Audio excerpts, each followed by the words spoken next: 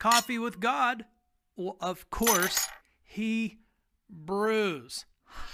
Hey, let's have a talk with God. Let's put this imaginary, real conversation with God into place. Let's get his words into our head. Let's get the story straight. Let's do a 40 together and hear what God has to say, this time about priests and a bunch of jerks. Hebrews chapter 4, verse 14 to chapter 5, verse 10. Come on in.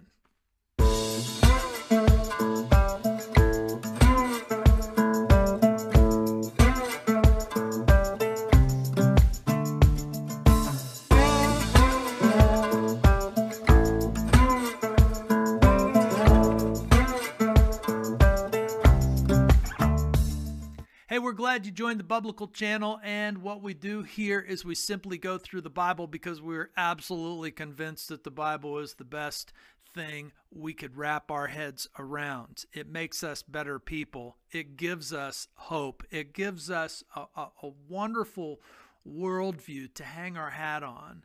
And so the idea here is that Christians ought to read the Bible and be taught from the Bible on a regular basis. All of us, that's me included. And I've got a great passage here today because I had to really put on my thinking cap to get the right nuances. And I had to put some of the tools that I know and have learned into place so that we can get it right. And that's the challenge that we have, is we have text that's 2,000, maybe 3,600 years old in places, and we want to get it right. So that's what we're doing. We're going to get it right. So as we make our attempts to get it right, one of the things that we really want to pay attention to is that there is an author that has used literary devices in order to construct the passage. So we got to observe those, and when we do observe those, it does help us to get the passage correct. The other thing that we have to bring into play is history. And history and the literary structure of the text gives us the right context. And now we're ready to take away the theology or the good vibe, message that God has given us, and to make sure that we don't get it out of context. So without any further ado, let me give you a little bit of homework if you wanted to play around. Search up the Bible's free online. Do a Google search from Hebrews chapter 4, verse 14 down to chapter 5, verse 10. So just copy and paste that into, a document of your choosing, a digital document rather. And then I want you to separate, the text into six fragments or 6 sections. Hebrews chapter 4, verse 14 would be 1, and then put a space in between and go down to verse 15 and 16. Okay, then skip another space, put another space between, and put the chunk of chapter 5, verse 1, the whole way down to chapter 5, verse 4. Okay, put another space in, and put chapter 5, verse 5, down to chapter 5, verse 6, another space after that. And then the next chunk would be chapter 5, verse 7 to 9, put a space after that. And the last little line will be verse 10.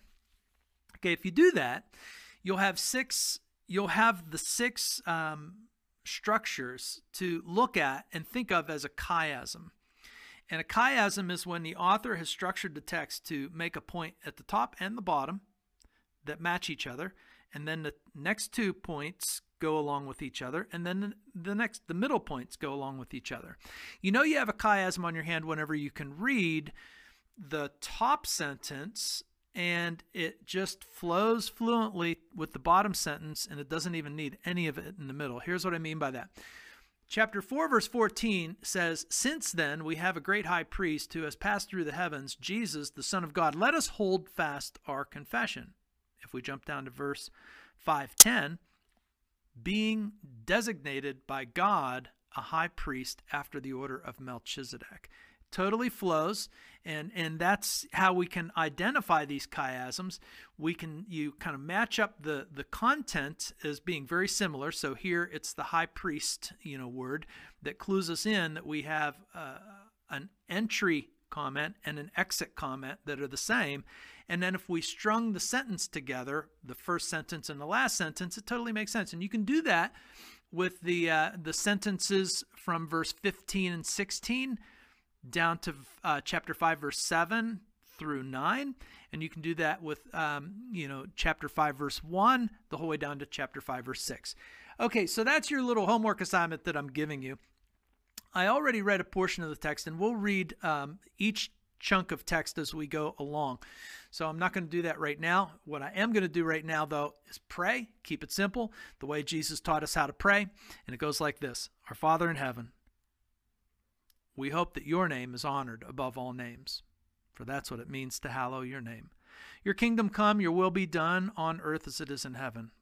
My goodness, it would be great to see your will being done on earth as it is in heaven. Give us this day our daily bread, because we need it. And forgive us our debts, what we need the most, as we also have forgiven our debtors. Ooh. Are we forgiving people the way we should? Okay, lead us not into temptation, but deliver us from evil. This prayer never gets old. Jesus is brilliant. Doesn't surprise me, though, because I think Jesus is God, because that's what Jesus thinks of himself. We've covered that before. Let's dive into where we're heading here. Now that we're all prayed up and we've got at least a little bit of reading in our text. The text that we're going to look at today has a lot to do with priests. Now, I think if you drop the word priest into our modern day context, man, it's got a lot of variability to it. In fact, I think the variability, swings from super important to super weird. And since we live in the modern era, I think a lot of it is swayed towards the super weird. If you bring up priest in a conversation, I think it brings up a lot of strange connections. And okay, so I think we need to talk about, let me tell you what's on my mind when I come to the word priest, okay? When I come to the word priest, the first thing that comes up in my mind is, this kind of super high, unapproachable kind of figure that is some sort of go-between between God and people. And then, on the other hand, I don't see that as a huge value in today's culture. So I think what I see more often, though, especially because we live in a democratic society where the individual and our own individual rights matter the most, and that's totally fine. I love that. But we get the impression that, perhaps the word priest should be a super low thing, that the priest should be so approachable. But the problem with the priest being so approachable is that the priest becomes almost worthless because there's no particular authority to go in between God and priest. And so I think of that unapproachable high priest in our mind, right? That it's so far that this priest is so high up that we fail to really connect. But on the other hand, we have this other idea of priest that's so low that it's almost worthless, and too approachable. I think that people see themselves, more often than not, I think that people see themselves as high priests of themselves, that they just assume the whole role themselves. They say, well, I'm my own priest. And I'll just leave it at that. That's what comes to my mind in the world that I live, and I think you'll make some connections there too. I also think that when the word priest is used, that there's something extremely natural about it, because you are going to find throughout human history priests in every corner of the globe, meaning, it's not something exclusive by any means to Christianity. It's not something exclusive to Israel. You'll find priests, in Asia, Africa, and throughout all of history, from known, readable history, from, perhaps the Assyrians, Persians, and the Chaldeans, that kind of, ancient, old, getting close to when dogs could speak kind of history. And that's an old Native American phrase that I picked up on, that, some things are so old that it's getting close to the times when dogs would speak. That's how some Native Americans like to portray really old stuff, is, oh yeah, that comes from the time when dogs could speak. Anyhow, so priests, and the idea of priests are as old as human beings seemingly itself, from what we can gather. And there's something very natural about it.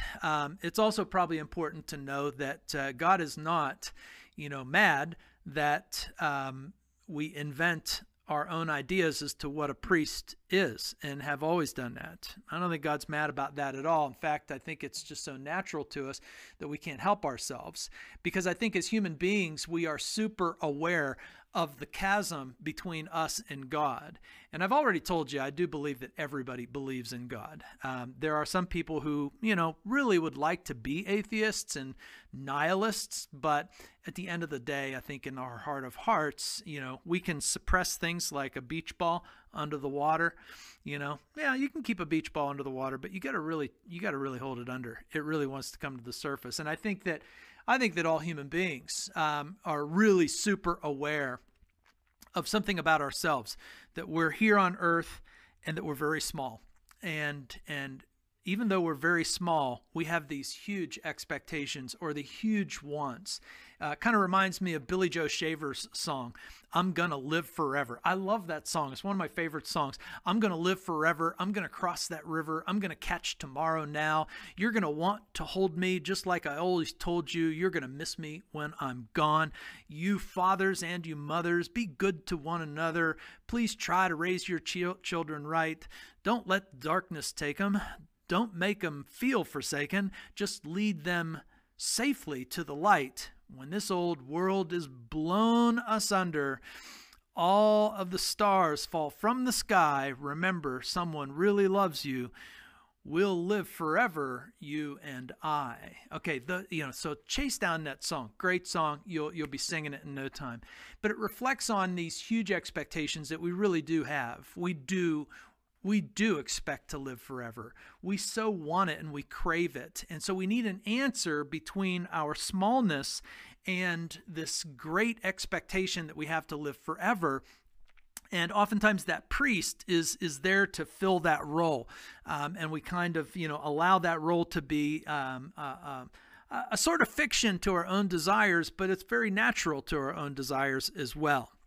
Now, when it comes to Christianity and priests, I'm just going to get this out here. I have this thought, and I really do think that Christianity, as a religion, made a huge mistake when it decided to start using the terms priests inside of the Christian community as, someone designated in an official capacity. I think that was a huge mistake. This was not the apostles' mess. The apostles stayed away from the word priest. None of the apostles that Jesus picked ever used the word priest of themselves. The only time they would use the word priest is actually to refer to you and me as believers, and we'll pick up on that later on. So that's the stage that I want to set. That's the stage of the word priest as I see it in the world today. We'll come back to some of these thoughts in a moment, but let's go headlong into the text that's going to talk about priests in a big kind of way. So it goes like this. And remember, we're having coffee with God. We're having a good, solid conversation. We're allowing our imaginative reality to shape up this possibility and reality that we are having a conversation with God. And he's quite happy to be here in this conversation. And he's talking very calmly. He's not mad at you. He's not mad at me. He's not mad at anybody.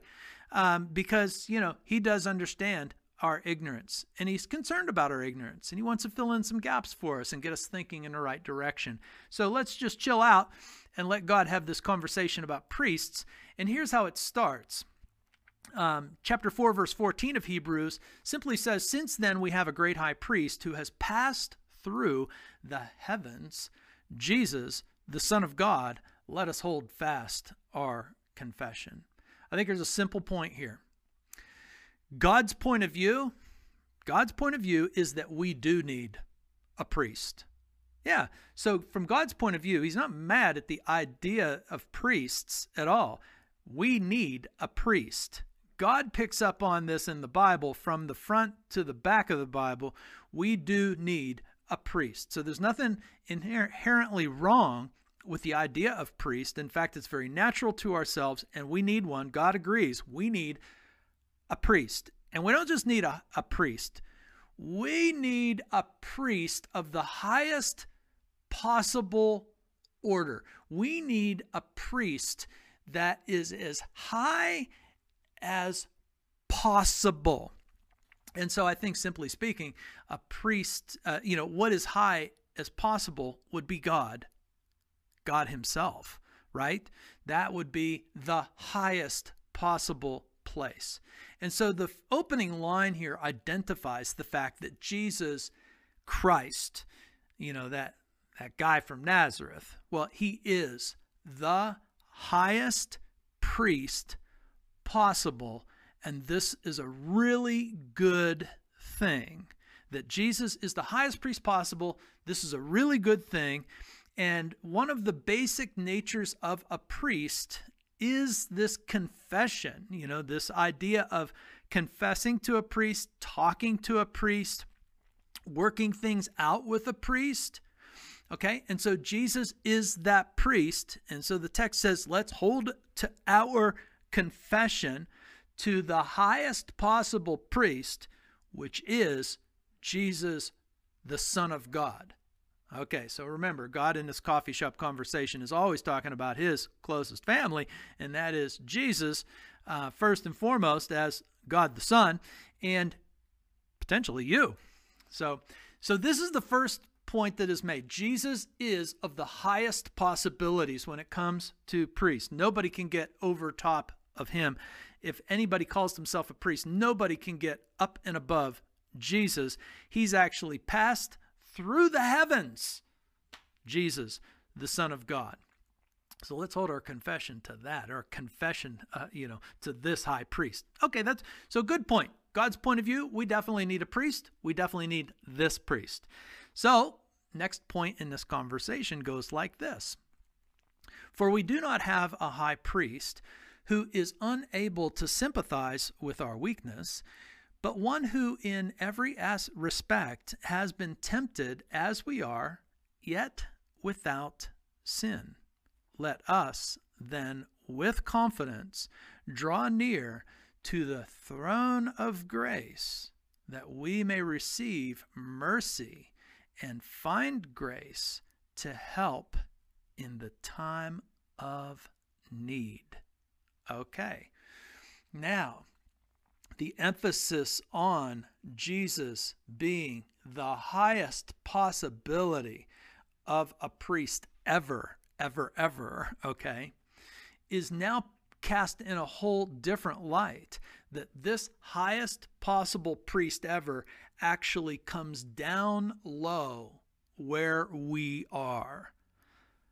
The highest possible priest ever comes down low to where we are. It's actually what makes him unbelievably awesome, super great as high priest, that he's so far up there, as we imagine priests could be, should be, but also as we imagine priests and hope priests to be so approachable and relatable to us as we are, where we are, down low, down here. Okay, so the Bible is truly the best for this reason alone, because the Bible alone keeps presenting God in this highest possible place and able to come down right where we are. This up and down, upstairs, downstairs nature to God. For those of you who follow Downton Abbey, the upstairs, downstairs picture of God is quite unbelievable. It's quite surreal when we think about it. It's everything that we really want. We want that super high part of a priest. We want that super low part of a priest. Jesus Christ, Son of God, is just that. And so other things to take notice in here is that, in coming low to us, Jesus the man as we know him, part of the whole role or reason of his manliness on earth was to be tempted as we are tempted in every possible way, in every respect as we are tempted, but one major difference: without sin. You see, God understands the temptations. God understands what we are tempted with on a regular basis, and he himself experiences those temptations when the Jesus man, portion of the story becomes reality. It's all about relating to us so that we would have the confidence, because we have confidence with people who have similar experiences. That's what it means to be human, a sapien like we are, that we really do relate to people with our shared experiences. Jesus has that shared experience, even though he does not succumb to sin. He does share the experience, and that should give us confidence to draw near to him as priest. But he's not just a priest. He's a priest who's sitting on a throne, right? So he's also king. So draw near to the throne of grace that we may receive mercy and find grace to help in the time of need. The whole point of Jesus being so high and coming down to our level is to indeed help us in our time of need. So Jesus is both. Jesus is cast. God is telling us that Jesus is high priest of the highest possibility. There's absolutely no one who comes close to the highest possibility of his priestly, self. And there's no one who comes close to someone so high that comes down so low in such a relatable fashion. Okay? Well, that's good stuff too. That's really good. Isn't it? I mean, isn't that what we want? Sometimes we don't know what we want. Sometimes I don't want to get into the human drama, but we know that we're pretty confused on what we want. Sometimes we want one way up high. Sometimes we want one way down low. And sometimes we pit the two between it. It gets ugly. We're humans. You know why? Because we are indeed a bunch of jerks. This is the reality for us needing a priest, is that all of us are a bunch of jerks. At the end of the day, we're all in the same category. We need a really good priest to go between us and God, right?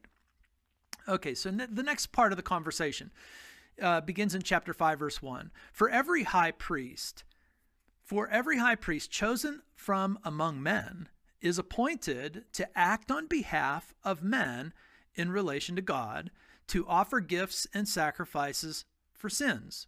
Okay. He can deal gently with the ignorant and the wayward, since he himself is beset with weakness. Because of this, he's obligated to offer sacrifice for his own sins, just as he does for those of the people. And no one takes this honor for himself, but only when called by God, just as Aaron was. Okay, let's stop and digest what's going on in this part of our conversation with God, because God has shifted the subject matter to a completely earthly perspective of what a priest should be. Once again, God is not mad at us coming up with the idea of priest. It's a good idea that we need a priest. Totally cool there. But what God is doing in the conversation is establishing what a proper job description of a priest actually is, and one that we would readily agree to.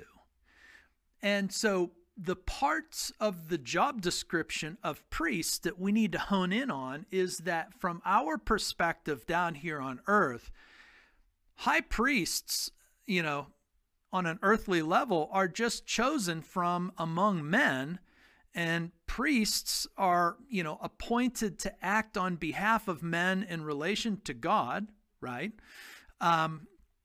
and to offer gifts and sacrifices for sins. And the priest is supposed to deal gently with the ignorant and the wayward, since the priest is beset with weakness himself or herself. Because of this, the priest is obligated to offer sacrifice for his own sins, just as he does for those of the people. So just stop and reflect on this. This is God. He's not angry. He's just saying, as the old song goes. He's just saying, this is what the priest should be. Now, you and I both know this. The word priest gets weird in a lot of ways. We don't have time to digest and to talk about all of the weird possibilities that priest has been used throughout human history and is currently being used in human, current events, right? There is a certain strangeness about priests, and God is just telling us very simply and plainly that if a priest on earth is worth their salt, then we should just understand that they're chosen from among men and that they themselves are men just like us. There's absolutely no difference in earthly priests, to ourselves. They are part of us, and they too are beset with the same weaknesses that we have. And so therefore they need a priest just like we need a priest, right?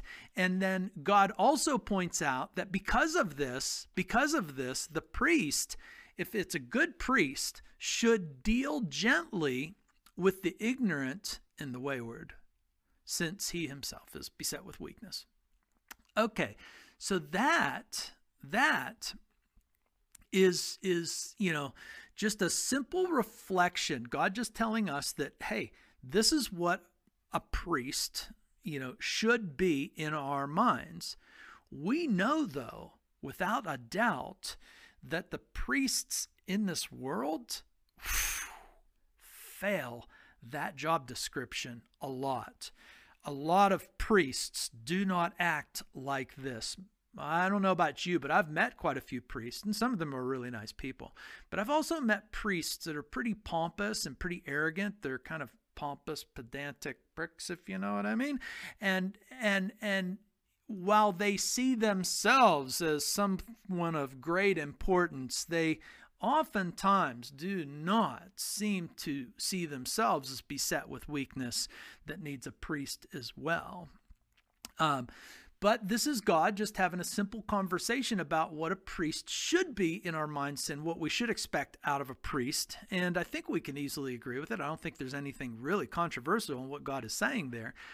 The controversy starts to dig in, though, when the phrase, "and no one takes this honor for himself, but only when called by God."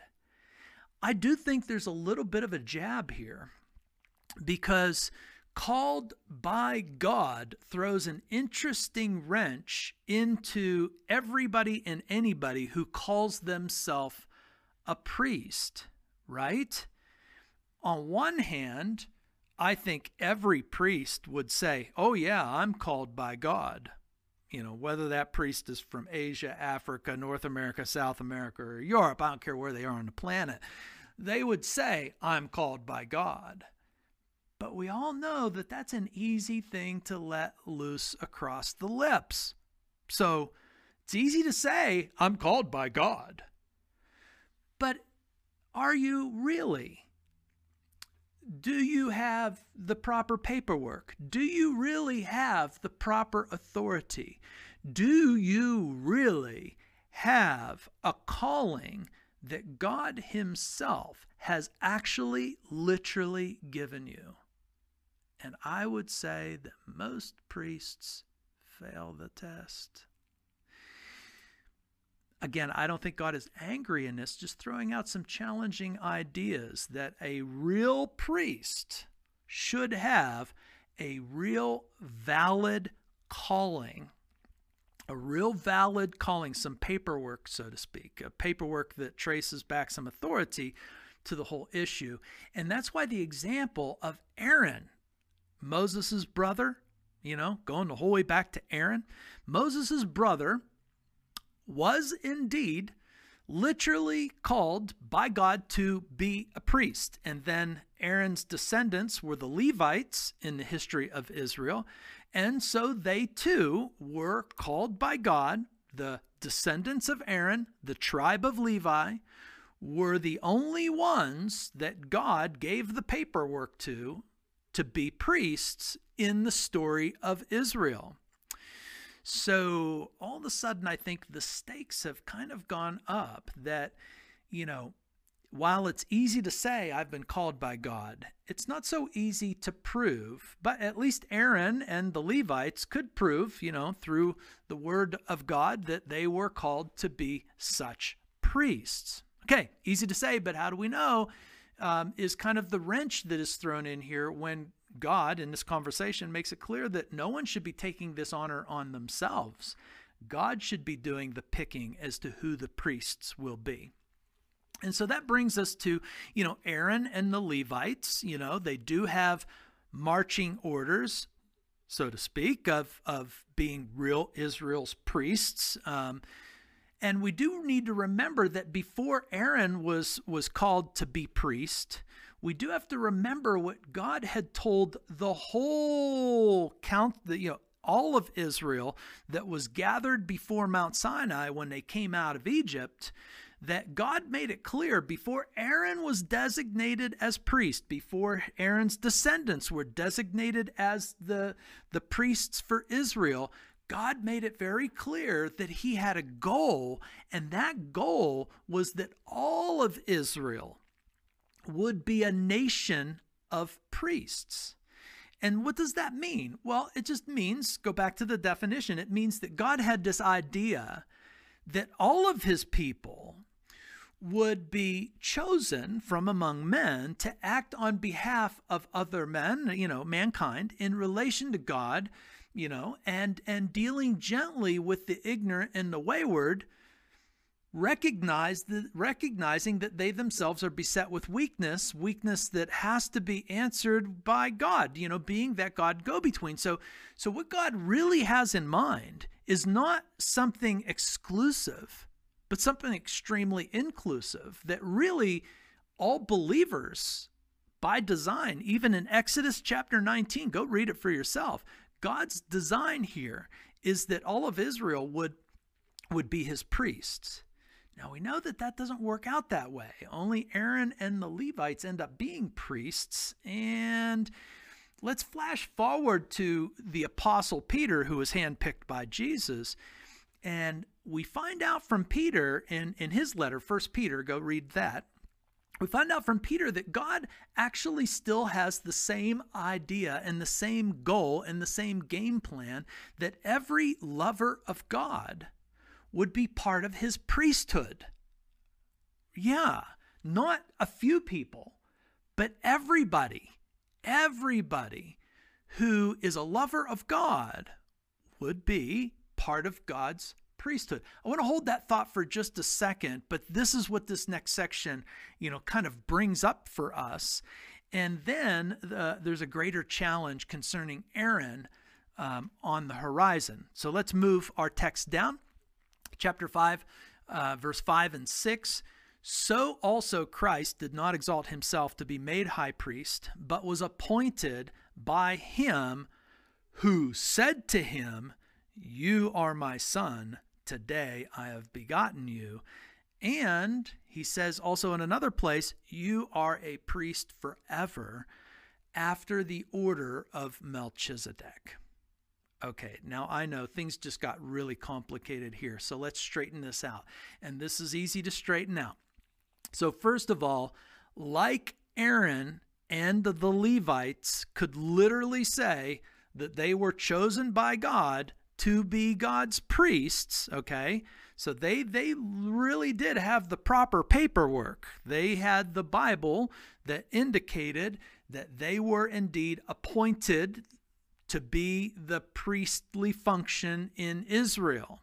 Okay, but we know that God has a bigger goal in mind, that all of Israel would be his priests and that all believers would be his priest. Okay, so hold that thought.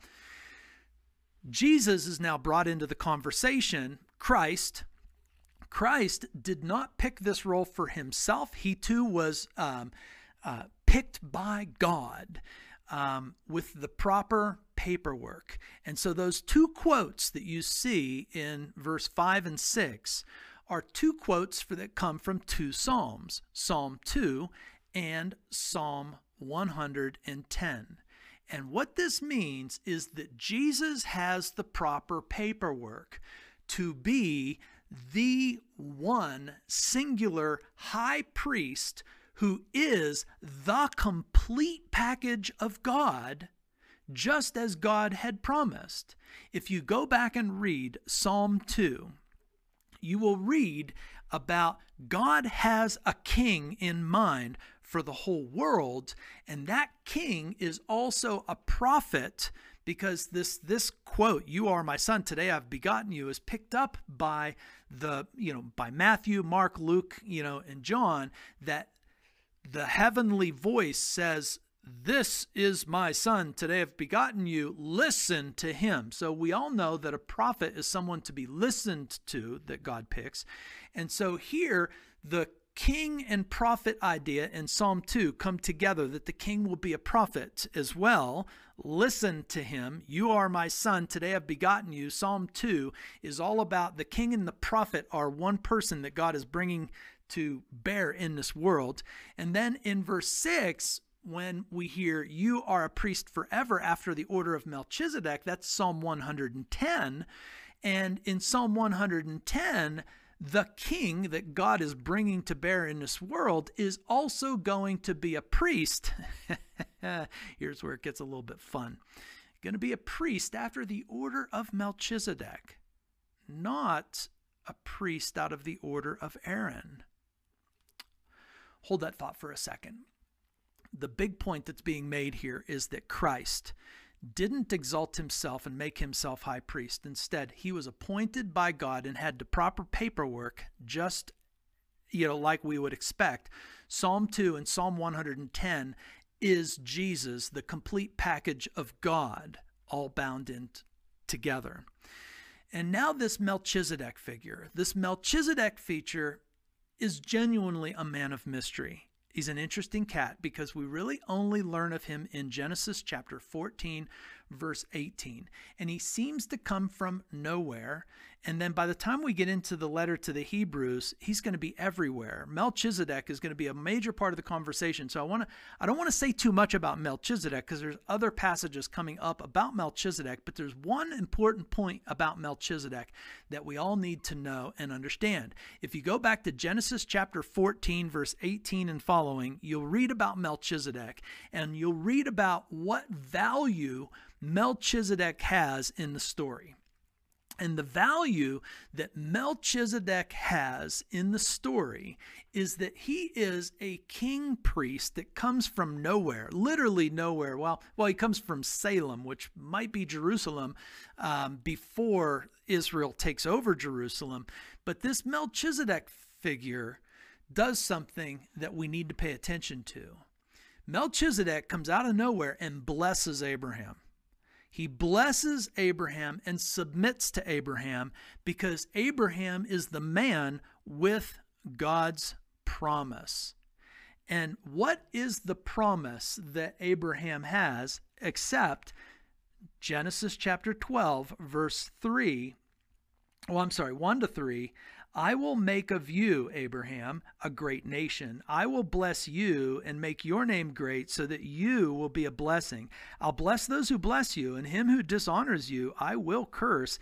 And in you all the families of earth shall be blessed."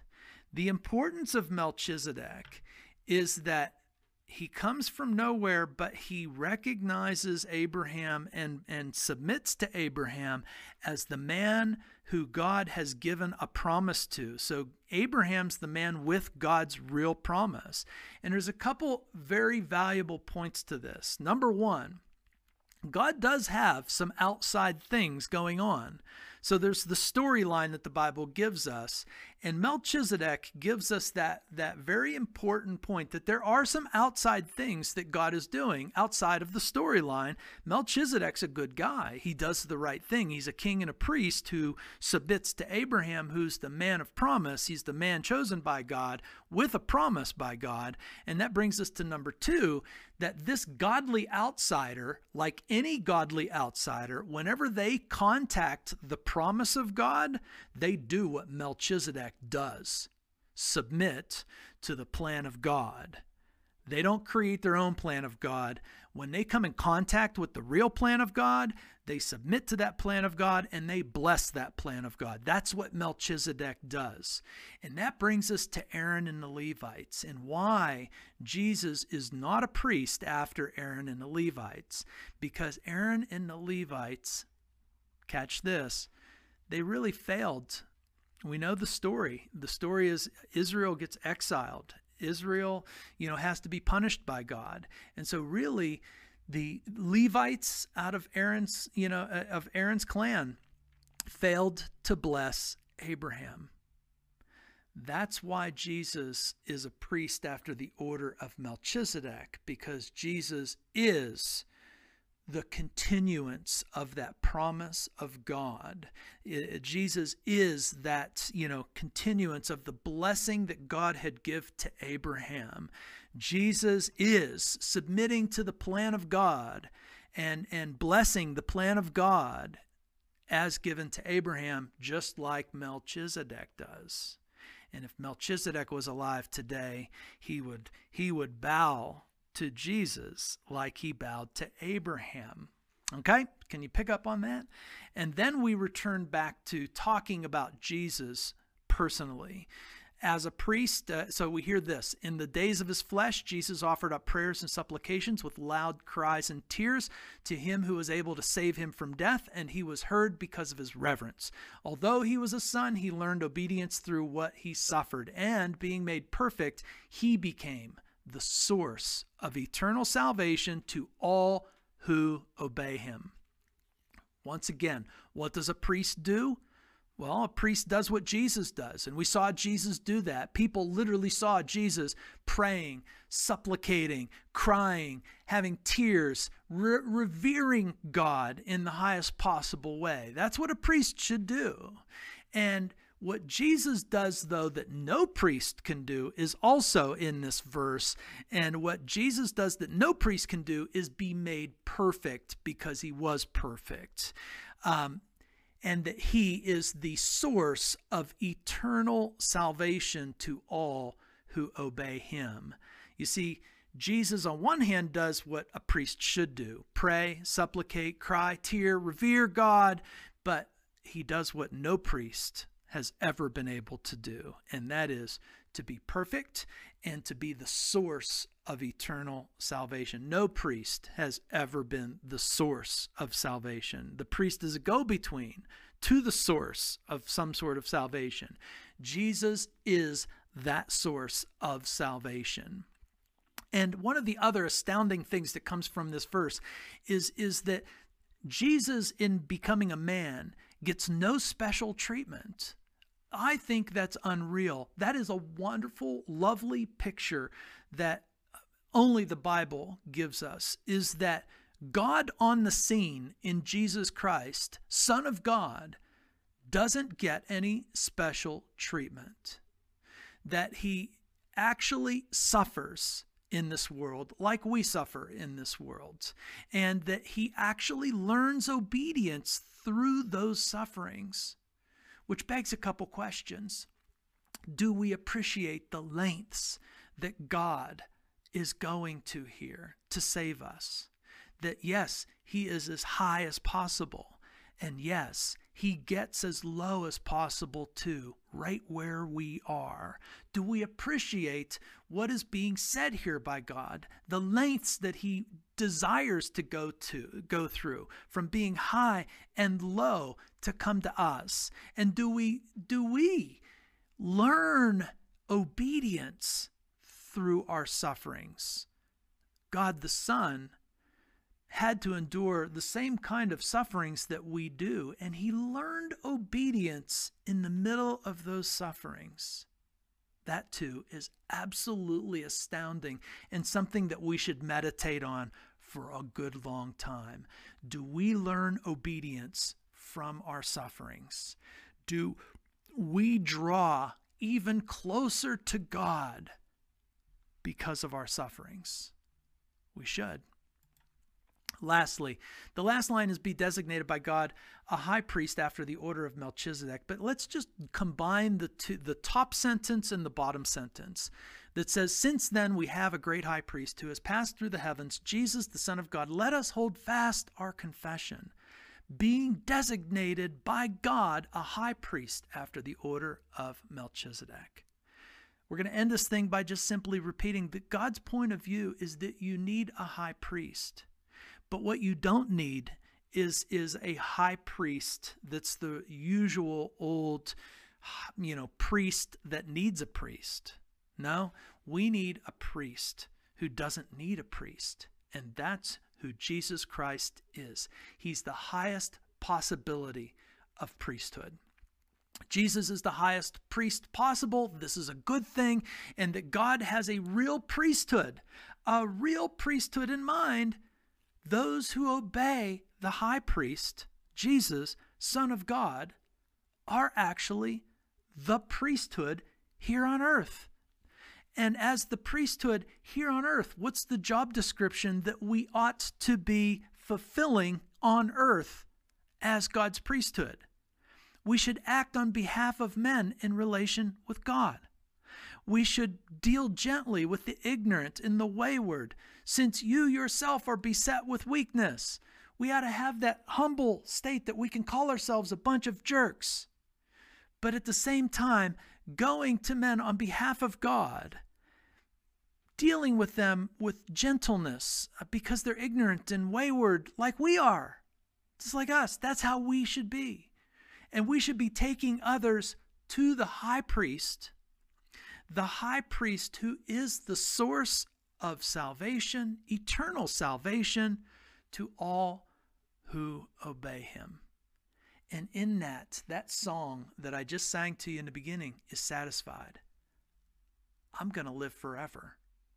I am going to live forever. I'm going to cross that river because I'm in the right place.